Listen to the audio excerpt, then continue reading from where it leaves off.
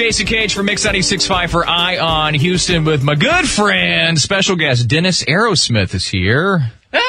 We go way back. The applause button. Oh, yeah. From the Houston Grand Opera. Well, thanks for having us on. I've been a part of the Houston Grand Opera family for about 16 years as a performer, as an administrator, and now my new role as a children's book author. There it is. Yeah, it's really exciting. I've gotten to flex many artistic muscles over the years, but this is the first time I've been given the opportunity of actually writing a book. And it's been a great process. It's been really invigorating and exciting, and I can't wait to share my book with Houston and beyond. So do they come to you and they go, hey, by the way, I know you got so much going on, but can you please write a book for us? Or what was the, Well, one of our really generous and fabulous patrons, Connie Kwan Wong, she kind of had the idea that Houston Grand Opera really needed its own children's book. So my boss, Carlene, suggested to me, why don't you write this book? And I jumped at the opportunity. I had found this story about an armadillo who wanted to sing. It's a Bolivian folktale, actually, and I found it while looking for inspiration for the other program I manage, which is called Opera to Go. Opera to Go brings 45-minute operas into schools, libraries, community centers, and so I'm always looking for new stories that we can tell through that. And I found this great story, but I decided that an opera about someone who can't sing is difficult. Yeah.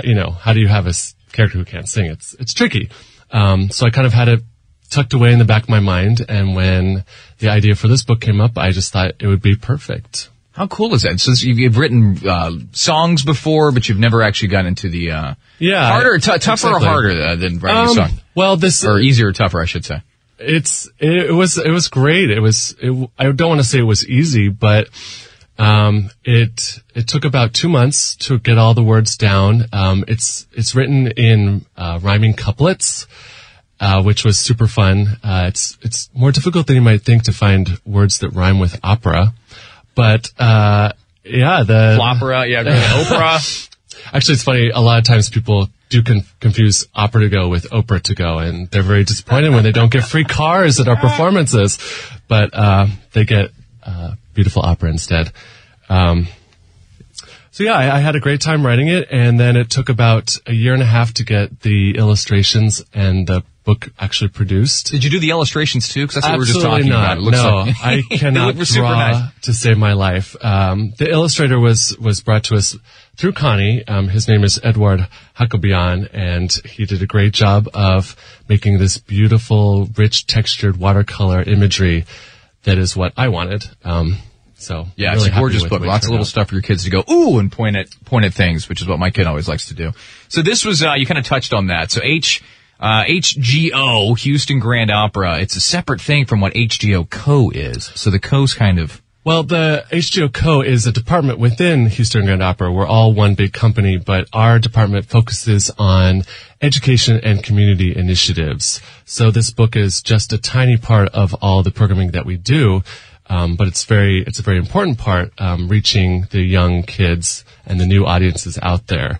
Armadillo's Dream, the name of the book, will become a part of our storybook opera program, which is aimed at really the youngest kids, primarily pre-K through second grade.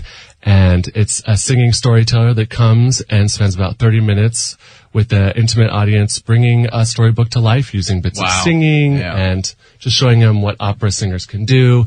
This book in particular is opera themed. It's about, an armadillo that dreams of singing. And in this version, he actually becomes a prop used on stage in the opera The Pearl Fishers, which HGO is producing this season. Oh, nice. And that is not a coincidence. Kind of got a little bit of heavy themes in this book, in a good way. It's got some action. You got a storm that comes through. It all takes place here, kind of local Houston, right? So yes, I took the story and transferred it to Houston. The armadillo's name is Sandy, and I dedicated this book to Sandra Bernhardt, who was the original founder of HGO Co., who I worked with, and she passed away several years ago. So it's just kind of an homage to her and all of her wonderful work at HGO. But as the story progresses, the armadillo meets all these other creatures who basically say, no, you can't sing. And Sandy just says, nope, I'm going to do it, and keeps soldiering on along the bayou.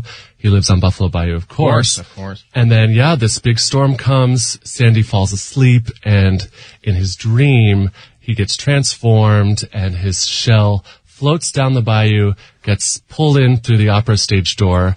As you may or may not know, Houston Grand Opera is located in the Wortham, which is right on the banks of the bayou, and gets pulled inside and used on stage. And I wrote this book, the text, back in December, as like a year and a half ago. This was pre-Harvey. Yeah. So it's kind of eerily coincidental. Oh, wow. I thought this was surely inspired after the facts. Right, no, I did it before, and not that Houston is unused to storms and hurricanes, but Harvey in particular really turned our city upside down, and the opera.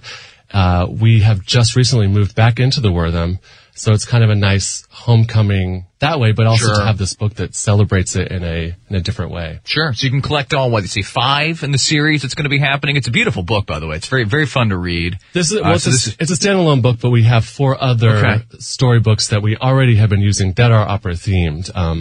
They're Opera Cat.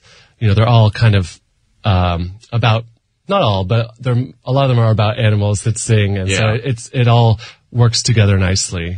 But that'll all, of course, be acted out live, you said, coming up in the series. Yeah, I will be doing the first few myself, and I've been trying to set up a bunch of fun free performances around the city, including the Houston Arboretum. I'm in talks with Brazos Bookstore, the Children's Museum, places like that. All the details can be found on our website, hgo.org, of all these great free performances that we're sort of trying to introduce the book to Houston, because it's something that HGO has never done before. So. Yeah, I love it. It's a great extension of the, if you're a fan of the opera yourself, you want to get your kids into it somehow in kind of a sneaky way to introduce them, this is a great way to do it. The website one more time, so you can buy the books there. I'm assuming you can buy them directly at the opera as well. Yeah, we'll be selling them at our boutique, which is before every performance.